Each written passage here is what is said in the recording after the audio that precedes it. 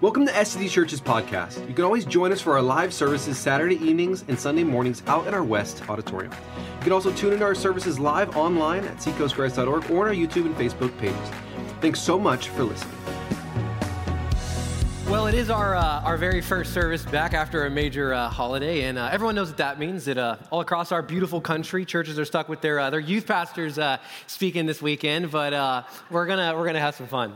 True story, actually. The other day, I actually had someone come up to me for the first time and say, "Matt, you're actually one of my favorite speaker at Seacoast, between Doyle and Cody, and obviously me." And I said, thanks, Mom. I appreciate that and the encouragement. No, I'm just kidding. But on a more serious note, I have the honor of wrapping up our series through the book of Romans. We have taken 5 weeks now, this being week number 5, to study the words of the Apostle Paul through the book of Romans. And I'm excited to wrap it up with you guys. But really, before we head into where I want to go with you guys, I got a quick question I just want you guys to turn and discuss. And here's the question. It's, what's the best advice you've ever been given before, right? So think of teachers and coaches and mentors and parents, right? Over however many years you've been alive, what's some of the best advice you've ever been given? Turn to some folks around you for 15 or 30 seconds. Ready, set, go.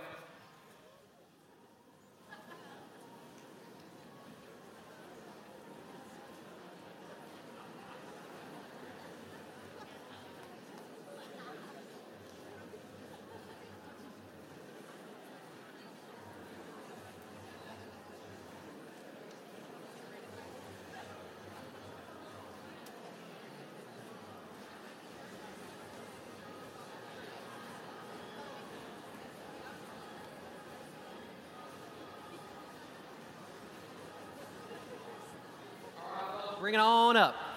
Bring it on up. Today, we're looking at the Therefore chapter in the Bible written by a man named Paul. And I want to reintroduce us really quick to the author of the book of Romans, a man named Paul. And the reason I want to do so is because I think he probably gives us some of the best advice humanly possible other than Jesus Christ. And just a few facts about him so that we can meet him in an appropriate way is, number one, he was born to Jewish parents in a town called Taurus, which is in the modern-day southeast Turkey. When he was born, his parents gave him the Hebrew name Shaul. We know Saul. It's probably after the very first king that Israel had, a man named King Saul, and it translates to the one who hears, and obviously the one who hears from God. However, most Christians, we know him by a different name. We actually know him by his Roman name, Paulus, or Paul. And the name means, in English, little or short. God knows why he had picked that, but he did. And there's one ancient source that tells us what his physical appearance maybe could have looked like.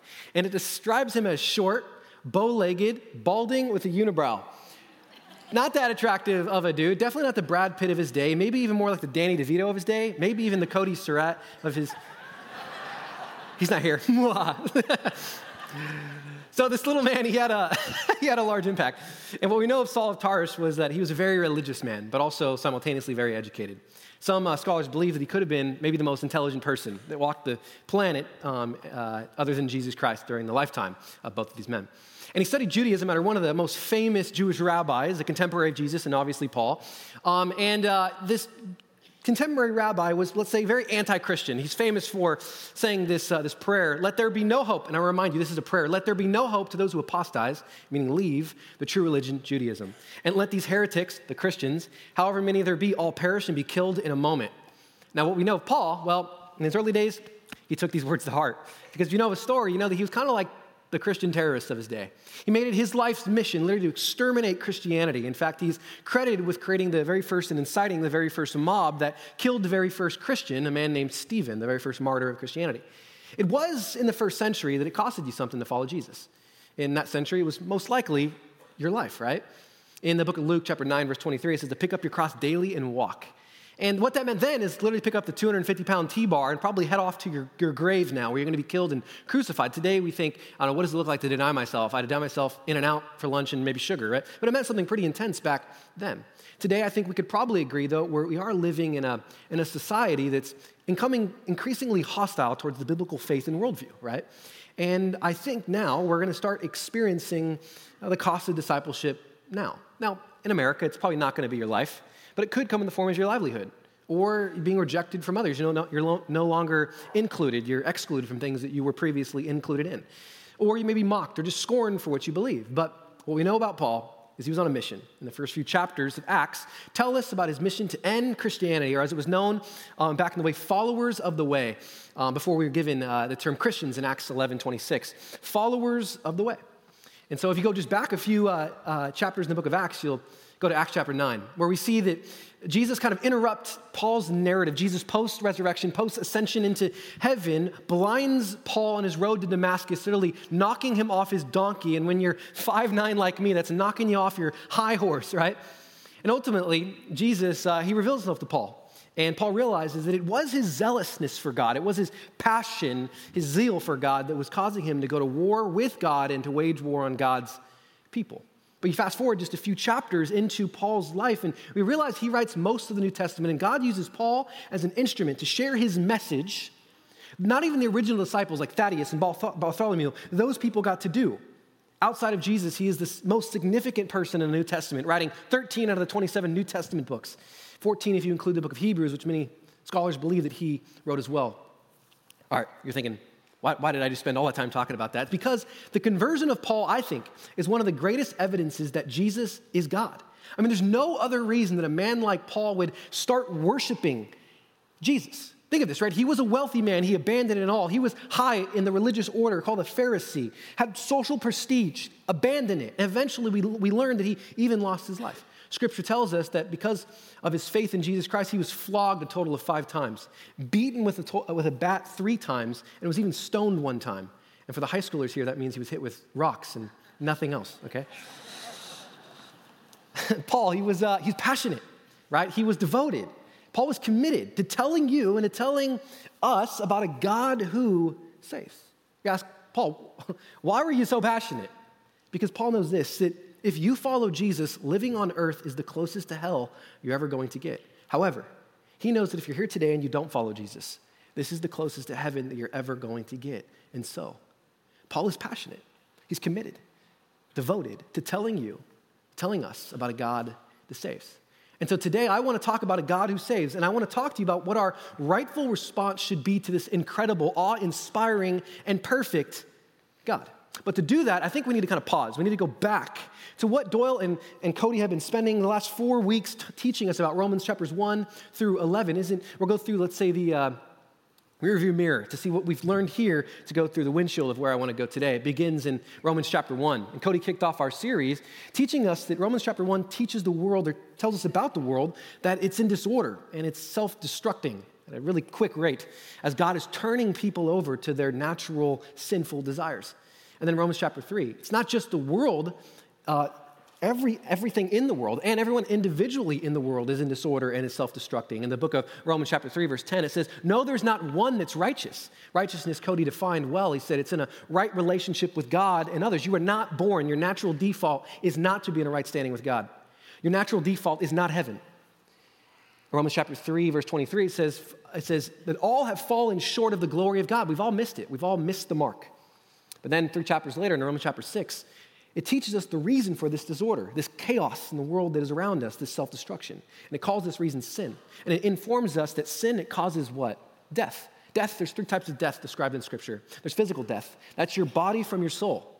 And if you ever lost somebody, a family member, a friend, or maybe even just an animal, you know that there's something about death that just feels unnatural. And Scripture says, all creation eagerly awaits and groans for the day in which death will be no more. There's something about it. You just know it. This is not how it's supposed to be. And it wasn't how it was supposed to be. In the book of Genesis chapters 1, 2, and 3, it says, if you eat of the tree of the knowledge of good and evil, you will surely die. It was not God's original plan for you not to experience this. Second type of death in Scripture is spiritual death. This is for people this side of heaven or hell. That they are void of this Holy Spirit. That they have no, John 3, spiritual rebirth.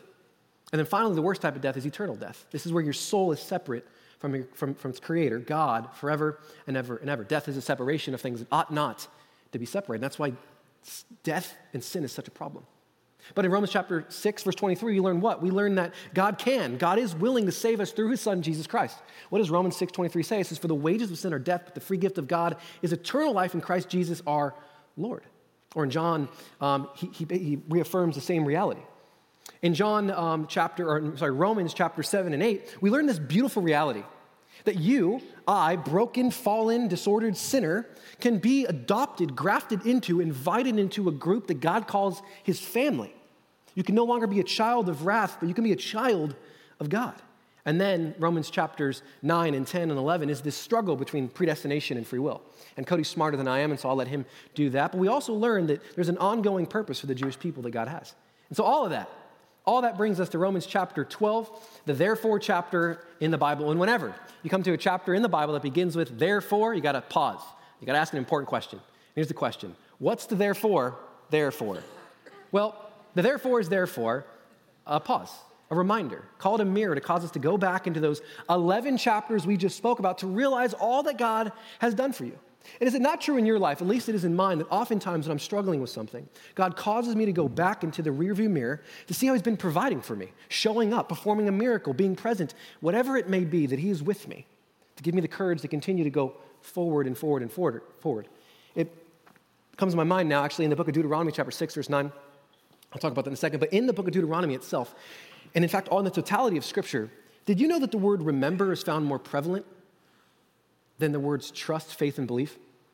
You would think this whole Jesus-following thing, trust, faith, believe, pretty important words. But the word remember is more found throughout the pages of Scripture than both of those words. Because often God is calling us to go to develop faith by looking backwards to go forward. I'll be more specific for you. There's 433 verses in the book of Romans. 300 in those 15 are all about Paul telling us about what God has done in our lives and through his son, Jesus Christ. Why? Why is Paul doing all this, spending all this time? Because he knows this, until you are mindful of God's goodness, mindful of his mercy for you, mindful of how deeply he actually loves you, you'll never develop the pure motivation to do what he's going to ask us to do in the chapter we're in today. And so all of that brings us to Romans chapter 12, and it begins with now. Now, here is your response to this reality. Here's your part. Here's your duty. Here's what your conduct should look like. I love the way that the NIV says it. It says, this then is how you should live. I want to pause for a moment because whenever we jump into the pages of Scripture and it informs us of how we should live, I want us to know it's not a Simon Says kind of thing where instead of Simon, we got Jesus. No, the reason in Scripture God tells us how to live is not for an entrance exam into heaven or to teeter the teeter-totter in your favor towards God. No, but as John 10 teaches us, God is for your joy. John 10:10, for the thief comes to kill and steal and destroy. But Jesus said, I've come to give life and I give it abundantly. And so the reason that there are commands in Scripture that inform us how we should live and what we should do is because God wants you to experience life and life abundantly. And here's what Jesus knows. And here's what Jesus wants you and I to know, is that life abundantly is only going to be found in doing life the Creator's way. That life abundantly is only ever going to be found in doing life the Creator's way. And because God loves you, he tells you and I how to find life through him and do life in such a way that makes it more joy-filled and helps you escape the landmines of leading yourself by yourself. And so today, as we hear Paul teach us how to live, know it's because he knows that God is for your joy. And that you're not saved by living a certain way, but rather because God has been so kind to you, because God has been so good to you, God has been so merciful to you, it should cause you and I to want to live a certain way. Our faithful response should be to live in a certain way, in a way that brings honor and glory to his name. So with all of that, go with me into the book of Romans chapter 12. You turn there with me. If not, it'll be up on the Sky Bible. It says this, I appeal to you, therefore. We just discovered what the therefore is there for. It continues and says, brothers, by the highlight mercies of God, because that's our reason. The mercy that Paul had in mind here is about God becoming a man, right? The whole God in a bod kind of reality, right? The truth that God added humanity to his pre-existing divinity in the person of Jesus Christ 2,000 Christmases ago, where he was born in Bethlehem in a cold and dark cave, growing up at the age of 30, beginning a 3-year, 10-year of ministry that changed the landscape of the world. I mean, think of it, literally cracking the calendar in half to BC before Christ, AD, Anno Domini, the year of our Lord. He was then charged on a trumped-up case, endured flogging and eventually capital punishment under the Romans, encouraged by the Jewish high ruling court called the Sanhedrin. He then died and then came back to life, resurrected 3 days later as a public vindication that he is who he said he was, that he could actually deliver on the promise of giving you eternal life. John 3:16, for God so loved the world that he gave his only begotten son, that anyone who believes in him will not perish but have everlasting and eternal life, that the promises of Scripture, that he goes to prepare a place for you one day, that he can give you eternal life and abundant life here today, that check can cash because he is who he said that he is. That's the mercy Paul's talking about here. Why he wants us to know this? Because he wants us to pause. He wants us to reflect. that the God of the universe didn't just cross a room, a continent, an ocean, a planet to reach out to a broken world. He crossed from heaven into earth and became one of us, all to reconcile us back to the Father because he loves you. And he loves me that much. That's the mercy that Paul's talking about here. This is what God has done, this then and now is how you should live. Go with me back into verse 1. It says this, to present. You know, the word present here, let me tell you what it doesn't mean. Imagine like if I was going to give a gift to my wife. And I got it, and I was like, all right, here you go. Here's your gift. She's going to be like, well, now I don't want it, right? Like, it's not done joyfully. The idea of present here is in light of what God has done, joyfully, and we're going to learn what, joyfully give. Like me on the day I proposed, I'm joyfully in this moment giving her a gift. To present your bodies as and it says living sacrifice. That is like an oxymoronic word, right? It doesn't, like, deafening silence. That guy is pretty ugly. Like what? Like, that doesn't make sense, right? Like pretty. The other day I was sitting at a coffee shop and being nosy, like I always am, and sitting next to these two older ladies, and one of them says, thank God. I lean in. I'm an atheist. I lean back. I'm like, the more I thought about it, I was going to tap her on the shoulder and be like, you're also not that smart of an atheist. Or maybe you're not even an atheist at all, but I kept my mouth shut because Mama taught me right. But what's with the phrase, right, a living sacrifice? Well, the idea comes from the temple, where a priest would sacrifice an animal for the sins of himself, the family, and in the Day of Atonement, Yom Kippur, for all of Israel, if it was the high priest in that case. The priest would first lay hands on this animal, feel its heartbeat, and feel its lungs fill with air and decompress and fill, and to identify with this animal, and this is done for a little while. He would then take a knife, and I know it's gory, but this is what happened. He would take the life of this animal and wait for all of its blood to spill out. He would then take the animal and bring it to the altar dead and place it on the altar as a way of saying, I know, God, that sin, it causes death. We now know what that means. And in your graciousness, God, you have allowed this animal to die instead of me and for me. And so the priest, he would then light the altar on fire, burning the carcass of the animal as a burnt offering. See, God allowed animal sacrifices in the Old Testament as a way of demonstrating to mankind that your sin is a problem. And it demands and always causes death, wherever it is, relational death, physical death, emotional death, financial death, always it causes death.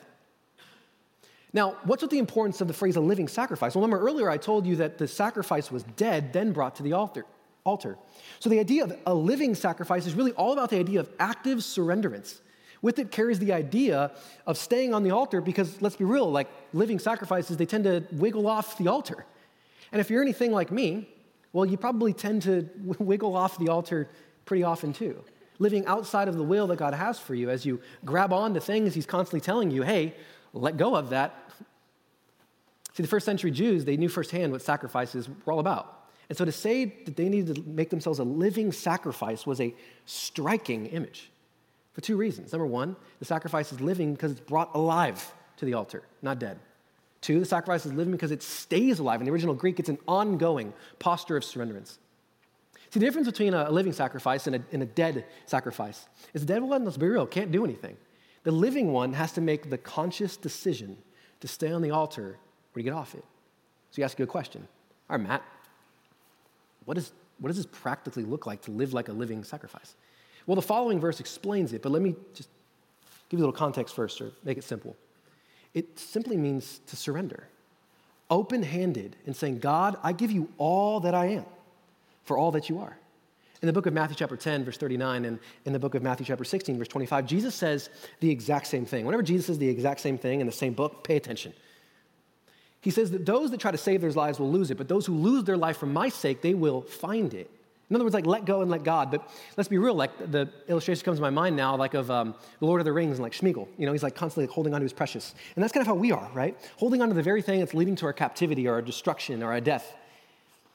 The other day I was searching the World Wide Web and I came across a video on how to catch monkeys. And funny enough, monkeys are some of the most intelligent animals on the planet. But you can actually trap and ensnare them in some of the most unsophisticated and silliest, really, ways. So I'm going to teach you how to catch a monkey because that's what you came to church for. 2 steps. Number 1, all you need to catch a monkey is a coconut and a hole in the ground just big enough for the coconut to lay in. Step 2, When the monkey comes along, they'll reach their hand into the hole to get the coconut, but they can't get the coconut back out because their closed fist is around it. And remember, the hole is only big enough for the coconut, not the fruit or coconut and their closed hand. And what they've discovered is that the monkey is greedy and won't let go of their prize, will not let go of their prize. And when the hunter approaches, the monkey tries even harder and harder and harder and harder. But because they won't let go, they'll be captured and not free. Literally, there's videos, you can go home and watch this, of like hunters walking over like a tarp and just like putting it on. And it's like walking away. It's like, that's supposed to be a smart animal. Are you kidding me? Like, what? Just let go. Your freedom is this easy. Aren't we a lot like this? Let me maybe ask it to you this way. What's the thing that you're holding on to that leads to your enslavement? What's the thing that you're holding on to that is inhibiting you from living like a living sacrifice? I'll make it clear. What's your coconut? Maybe for you it's money, and you got a lot of it. Or does it profit a man to gain the world yet forfeit his soul? You know, God doesn't mind you having money. He just minds your money having you. I can't give it up. Maybe for you it's a substance. Maybe for you it's a relationship. Right now you're here and you're living with each other. You're not married. You're actively sleeping with each other and you're not married. And you just can't give this person up. You can't end this relationship. Or we can't continue to walk in disobedience and expect God's blessing and provision over our lives in the future. And you're sitting here like, but this person means everything to me. I can't trust that God would bless me. It's a faith issue. Maybe for you it's greed. Maybe for you it's an addiction. Maybe for you it's just a way of life. Maybe for you it's the pursuit of happiness. Maybe for you it's just the desire to be God over your life, to be autonomous. What is Paul? What does Jesus want us to know here? That true freedom is only found in a life wholly and completely surrendered to God. Why? Because life, and life abundantly, is only ever going to be found in doing life the Creator's way, living like a living sacrifice. He continues in verses 1 and 2, and he says this: "This is wholly acceptable to God, which is your spiritual worship. Do not be conformed to this world." In other words, don't close your hand around what the world says is the prize. I love the imagery in the NIV. Do not conform to the pattern of this world. It's one, don't let the world squeeze, pressure, mold you into its mold. Paul here is talking about the model of everything you and I have ever learned about life. I've learned over the years that if you want to experience lasting change, one that is more than momentary, we have to change our pattern. You have to change your model of living. We need to replace the old unhealthy pattern we've learned by society and culture with a new one modeled after our relationship with Christ and the new understanding that all that you are is to be in a posture of living like a living sacrifice. I'll give you a silly example here. Raise your hand really quick if you've ever been to a baseball game. Cool. You can put your hands down. So years ago, back when I was in elementary school, I think I was in sixth grade, my friend Philip invited me to my very first baseball game. Growing up, to be honest with you, even until today, I never grew up really watching sports. And to this day, I don't think I've ever even gone through an entire, whether it be in person or on TV, an entire baseball game. So I was fascinated, by observing the people at the baseball game. Some people were like decked out in the colors. Some of the guys had their shirts off and were painted. I was like, this is wild. I'm really into this. And when the umpire made a good call or a bad call, they booed, they cheered, right? Here's the interesting question. How did you learn how to behave at a baseball game? Right? Did someone sit you down and tell you, okay, when they do this, you do that. When you do that, they do the X, Y, or Z? No, of course not. You learned how you should behave by the behavior of those directly around you. In other words, there was a predetermined script on how to behave, what to believe, and how to determine what was important by the people that you were surrounded by. See, the same is true with our lives. We're all born in a world that has a way of, let's call it, a governance, right? We learn how to do life by social cues, the media, interactions with other people, and even our education. In other words, it's a pattern that predates you and I. This pattern teaches us what to hold value in, how you should bring up your kids, what to invest in, and what to expect in life. And Paul is pleading, he's getting on his hands and knees, he's urging, pleading with us not to follow the pattern of the world because it's a scam. Don't store up your treasures here on earth where rust and moth can destroy, but store up your treasures in heaven. That's what Jesus said, right? He knows it's a scam. He knows it's you investing your entire retirement portfolio in Enron in the year 2000, in the stock market or the housing market in 2007. It's a sinking ship. It's storing everything up on Titanic, right? It's a scam. It's a coconut that leads to your enslavement. It's nuts. That's what he's trying to get us to see. And so you're asking another good question. Matt, how do we learn not to conform to the pattern of this world? He gives us our answer in verse 2. But be transformed. Transform is the same word that we use in English for the process of metamorphosis. It's the process of a caterpillar, going into a cocoon and becoming a biological goop and then coming out a beautiful monarch and butterfly, right? In other words, be completely. Be wholly made new by Jesus Christ, like 1 Corinthians, a new creation. He is going to teach us how to do this in a moment. But I want to maybe pause. Because you may have a moment in your life in which you realize that the work of the Holy Spirit in your life, and you realize how he was transforming you into that 1 Corinthians, into something that was new. And that's a moment to be celebrated. In the book of Romans chapter 8, verse 28, it says that God works for the good for those who believe in Christ Jesus as Lord. But the context is verse 29, to conform you into the image of his Son.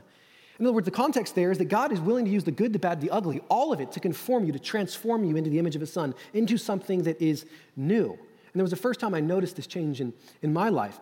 It was my first week as a senior in high school at Cypress High, and I was going out to my truck after my sixth period to get my bag for wrestling practice. And as I'm headed out there, I opened my door, and I noticed that my passenger window is shattered in. And I noticed that my dash is ripped apart, my radio's stolen, my iPod, my bag, wrestling bag, and a plethora of other things were stolen. And let's just say in high school, I had an anger problem. Right? I could get 0 to 60 quicker than a Ferrari, right? And I wasn't always good with words, and so I learned to vent that in different ways, I guess we would say. So noticing all of this, I just sit in the seat covered in glass, and I just put my head on my steering wheel. And in this moment, I felt deep sorrow, like almost grief, that this person would feel that that they would have to take something that wasn't theirs. And my grief, my sorrow was over this reality. What kind of relationship does this person have with their parents, with their mom, with their dad? What kind of relationship does this person have with God?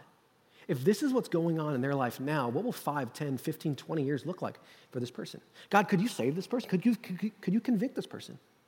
After praying for that person, I shut the door, and I'm headed off to the office to talk to the administrators to tell them what happened. And in doing so, I ran into a bunch of my friends, and hey, aren't you going to wrestling practice? Why are you headed to the office? And I said, well, my truck got broken into, and I shared a story with them. And I'll never forget what they asked me.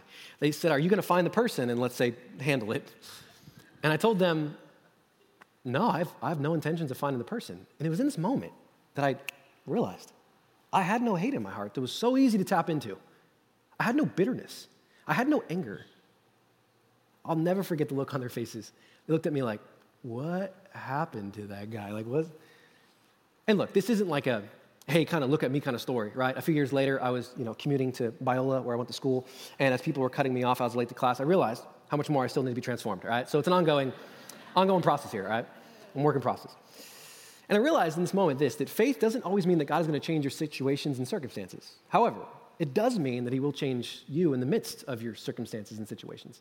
So what's our job here? Your job, my job, our job. It's to behold unto Christ.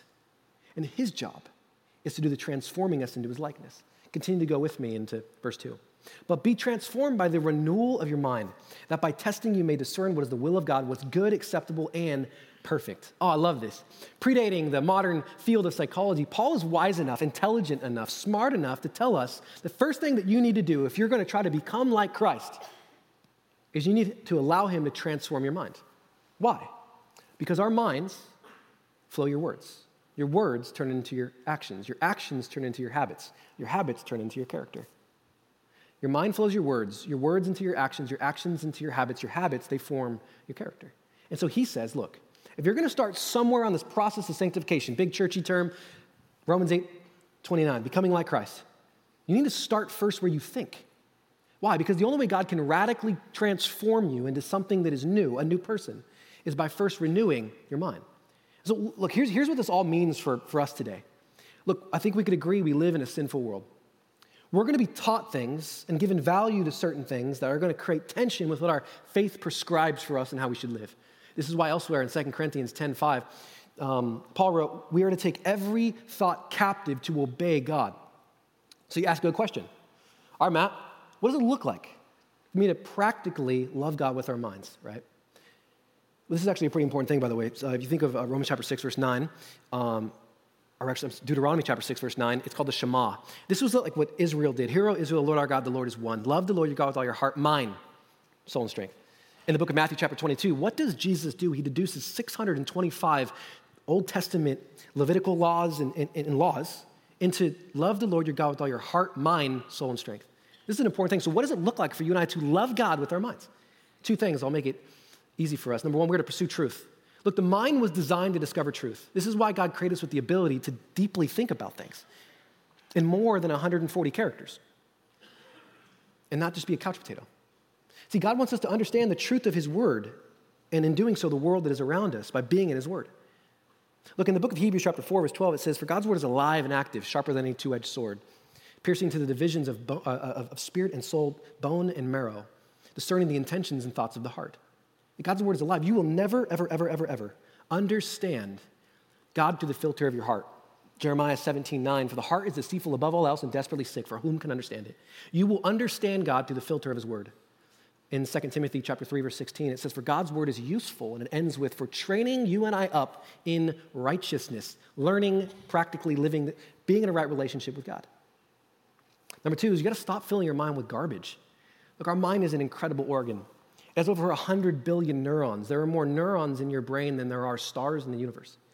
And what this means is that our brain is neuroplastic. It has the capacity to continue to rewire itself, anatomically speaking, by the stimulus in which you give it. And if you continue to fill your mind with things that aren't of God, garbage, eventually you'll believe things about the world, God, and others that just simply aren't true. This is why Jesus says in the book of Mark chapter 4, verse 24, and Luke chapter 8, verse 18, it literally says, "Pay attention to what you hear." Why would Jesus say something like that? Because he knows eventually these things will impact your brain. And because our brains are like computers, they will download what we see, hear, and do. And the reality is, because our brain changes, what we fill our mind with will affect our thoughts, our actions, our habit, and eventually our character. See, when you have a mind that's dedicated to the world and all of its issues, you're likely going to be pulled back and forth between pop culture and kingdom culture. What's popular and how God wants me to live. And that's not a good place to be. It's an uncomfortable place to be. And so as Christians, we need to be constantly evaluating our investments in the surrounding culture. We evaluate our retirement portfolios, so that we don't conform to its image, losing our hope, our value, and our identities to it. We can't get caught up in letting our ideas of success, what good children are supposed to look like, our faith, our beliefs be molded by the world. Paul's serious about this because he knows our minds have a direct influence on our process of transformation, meaning that spiritual transformation begins in asking God to encounter you in the faculty of your mind. Look, the truth is, you could come to church, you could get baptized, you could join Rooted, you could say a prayer, you could raise your hand during an altar call, and the pastor could even say, "I see your hand." And still never, ever, ever be changed. But if you encounter Jesus, you have a gospel reality where you actually encounter the Holy Spirit, especially in the faculty of your mind, you will be changed because no one encounters Jesus, no one encounters the Holy Spirit and remains the same. You will be transformed if you surrender to him there. This last week I was spending Thanksgiving with my in-laws. And one morning, I told Connie what I was going to be sharing with you guys this weekend.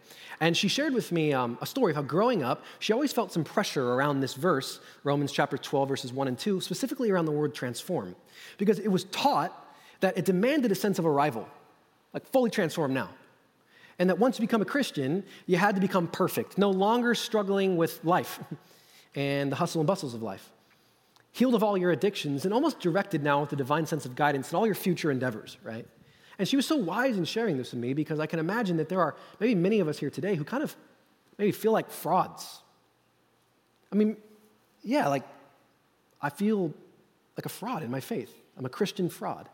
And we've done the Romans chapter 10, verse 8, I confess with your mouth that Jesus is the Lord, believe in your heart that God has risen from the dead and you'll be saved. But there's still something like, I want you to know that you're not a fraud. You struggle with questions like in Romans 7, Paul himself, why do I do what I know I should not do when I know what I should do time and time and time and time again? Why do I, in my relationship with God and as I practice my relationship with God out in the real world, have no sense of arrival? Why do I still struggle with insert whatever it is? Why am I not completely and wholly transformed? And the answer to these questions are simple. It's because you are in a process. But it's important for you to know that you're no fraud. You're just simply in a process. Martin Luther had a term to describe this reality. We are simulus et peccator. We are simultaneously sinner and saint. This is this juxtaposition between our standing before God and how we actually live in some cases. Where we're a sinner, practically, like I still sin. I'm not perfect, but yet in God's eyes, I'm considered a saint now because of what Christ has done on the cross. His righteous standing with God has been accredited, gifted, deposited into our account. 2 Corinthians chapter 5, verse 21 says, "For he who knew no sin became sin so that we may become the righteousness of God." And so we're in this weird place where we need to disown our sin and own it simultaneously. Own it in respects of going, I'm a sinner and I need forgiveness. I need to repent. Disown it is saying, I need to live a different life. And look, here's what this means. What this means is this side of heaven, there is no sense of arrival. All there is a process of giving God more and more and more of yourself daily like a living sacrifice. Look, the truth is, I will not be who I will be when I meet Jesus face to face one day, but I should not be who I first was when I met him many years ago. There should be some form of progression, not perfection. See, God got perfection in his son, Jesus Christ. What he asks for you and me is progression. Are you more like him today than you were when you first joined Rooted, got baptized, said yes? If the answer to that question is yes, then you're doing what's asked of you. When Chelsea and I were teaching our daughter, Noelle, how to walk, is a process. And if you've done it before, you know it's a process.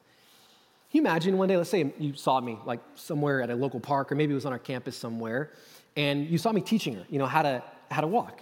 And you saw that, she got distracted, fell to her knee, a butterfly flew by, whatever it was. And you saw me kind of developing, I started yelling at her for wobbling and falling on her knees. Like, how wrong of that would that be? That'd be wrong of me. That I developed some type of, let's say, anger because her growth pattern wasn't at the accelerated rate that I deemed was appropriate, right? I'd never do that. As she's learning to walk with her father. Because I am her father, I'm patient with her in that process. What makes you think God the Father is any different? That when you and when I and when we become born again, you enter into this new process of walking with your Heavenly Father daily. And look, truth be told, yeah, the world has tons of shiny things. You're going to wobble. You're going to fall. But don't stay there. Because in Christ, you can always get back up. So as we end today, there's just a few things I want you to know. Number one, I want you to know the same God that saves you is the same God that sanctifies you. You just got to hold on. The next thing I want you to know is all our job is to surrender. So what do you need to place in his hands today? What's your coconut? What do you need to surrender to him and say, God, I give you all that I am for all that you are? Let's pray. Father, today when did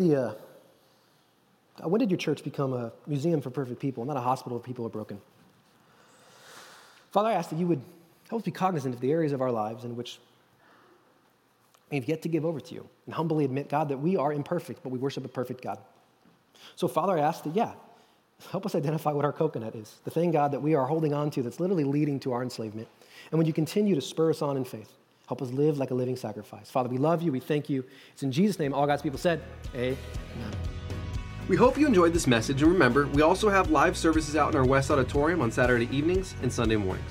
Or you can always join us live online at seacoastgrace.org or on our YouTube and Facebook pages to hear these messages in real time.